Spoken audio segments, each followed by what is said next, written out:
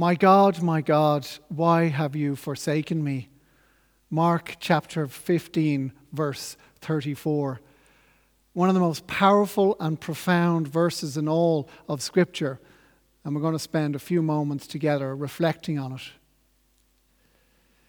Recently, I was in India with the mission to end leprosy. And I heard this story from someone who had worked in India for many years. The story was about this beautiful young girl from a very poor background who unfortunately contracted leprosy. Over time, it got worse and worse, particularly her poor feet. And because of the stigma attached to leprosy, she became ostracized and rejected from her community. Obviously, her father had to do something, so he went to the local witch doctor, which was the custom back then. And the witch doctor told him to get his daughter to sit in front of the fire with her little feet close to the flames, as this was supposed to cure someone of leprosy. So the father tried this. But unfortunately, she sat there for too long. Now, because of the flames and due to the fact that the nerves in her feet were so damaged with the leprosy, she couldn't feel what was happening to her feet and how badly burnt they were becoming. When her father realized this wasn't working, obviously he stopped right away. Then the next day he had to do something, so he decided to walk his daughter for miles and miles to the local leprosy hospital to see could they help. He brought her into the accident and emergency, and he got her seen to. After some time, she was eventually settled into a ward, and she got comfortable, and the nurses and doctors looked after her. Her father came up to her and in the evening gave her a kiss and said, "I'll see you in the morning." But unfortunately, he never showed up again.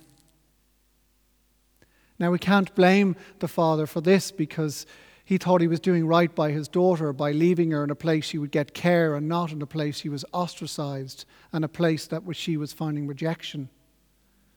However, I can't help but thinking, since I heard that story, of how she felt alone, isolated, separated, questioning, fearful, all sorts of emotions, and surely one of them was feeling forsaken. Many of us are feeling this way right now. Maybe forsaken is too harsh a word for some of us, but maybe you are feeling that way. And as this current COVID-19 outbreak escalates, there are so many people who are scared, isolated, lonely, and certainly feeling this sense of not knowing the future, which is very hard. I was walking home late the other night after work, and I saw this elderly lady who was coming towards me. I could see the fear in her eyes as she slowed down and she walked away from me towards the wall beside her. She put her hand over her mouth as she passed me by, and I could see in her eyes that she was embarrassed but also really frightened. I just wanted to give her a big hug, but of course I couldn't, and I think we all feel like that at the moment when we can't touch the ones that we love and show affection. These are strange times. But let's remember that we're not alone and we will get through this, and that's not something that's trite and glib. President Higgins reminded us of this a few days ago in his powerful interview on Drive Time, when he said there's a huge opportunity even in the midst of such hardship.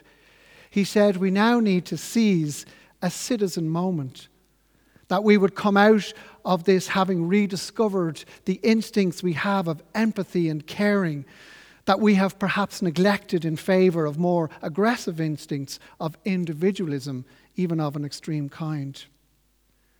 I think we've all witnessed this new sense of community and solidarity in many ways, where people are helping out in incredible ways. And we've seen that here in Holy Trinity, and you've seen that in your communities, I'm sure, wherever you're living. And that's so important for us as Christians and everyone together to play a part. But also what's important to remember is that Jesus himself went through everything that we're going through at the moment. The emotions that we're feeling, the uncertainty that's within us, the isolation, the separation, the uncertainty, as I say, all the emotions. One of my favorite verses is Hebrews 4, verse 15, which was speaking about Jesus, which says, "We do not have a leader who was unable to empathize with our own weaknesses and struggles, but we have one who has been through everything that we've been through, yet was without sin." Jesus knew loneliness, isolation. He even knew what it was like to feel forsaken, just like that little girl in India. In our gospel reading today, when Jesus was on the cross, one of the most powerful moments in all of history, where he was ultimately laid bare for all of us, we see his humanity and his honesty break through. When he cries out in a loud voice, it says in Mark 15, verse 34, "Eloi, Eloi, lama sabachthani," which is Aramaic and means in English, my God, why have you forsaken me?" Now, the context is Jesus on the cross, and we don't have time to go into it fully. We will over Holy Week. We'll dig deep into more of what this means. But for the moment, I want us to look at, in a very simple but profound way, what did Jesus mean when he said this? Why did he say this? Well, firstly, I think he really felt it. He felt forsaken, but he was forsaken so that we would never have to be forsaken again. Let's remember that Jesus chose this, that he was not pushed into it or forced into it or made to do it. He chose it for us, the ultimate act of grace. And so he went through that ultimate forsakenness for us. But secondly, Jesus was quoting the first verse of Psalm 22. And for most who heard it, they would have known the entire psalm. We just hear the first verse. They would have grown up learning the Psalms like we grew up learning nursery rhymes.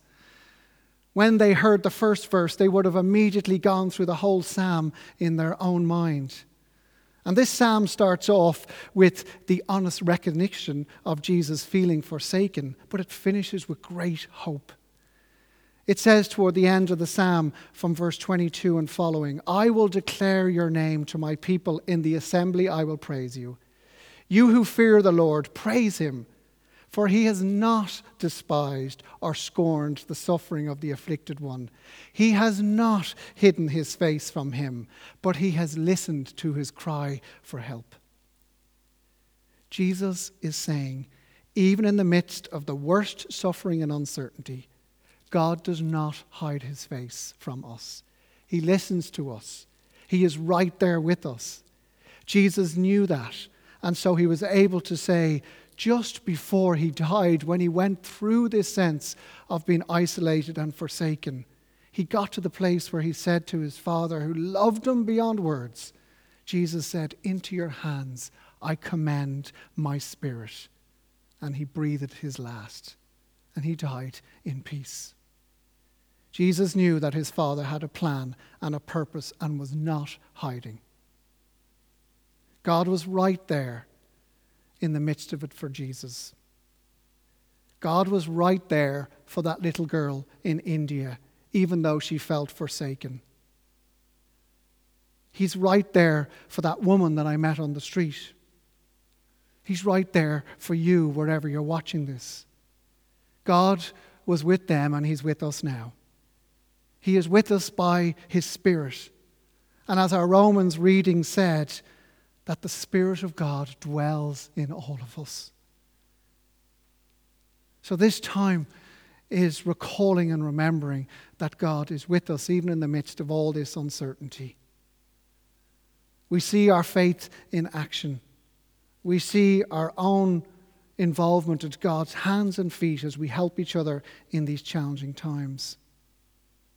It's great to see faith in action and helping us, but as someone said to me, an elderly member of our congregation, through their window open, they reminded me that this time is not just about keeping the faith. It's knowing that the faith keeps us. So may we rest in that promise that God is with us. May we remind each other, listen to each other, encourage each other. As God was in those stories of those two people, the little girl and the woman I met in the street, God is with us now. Amen.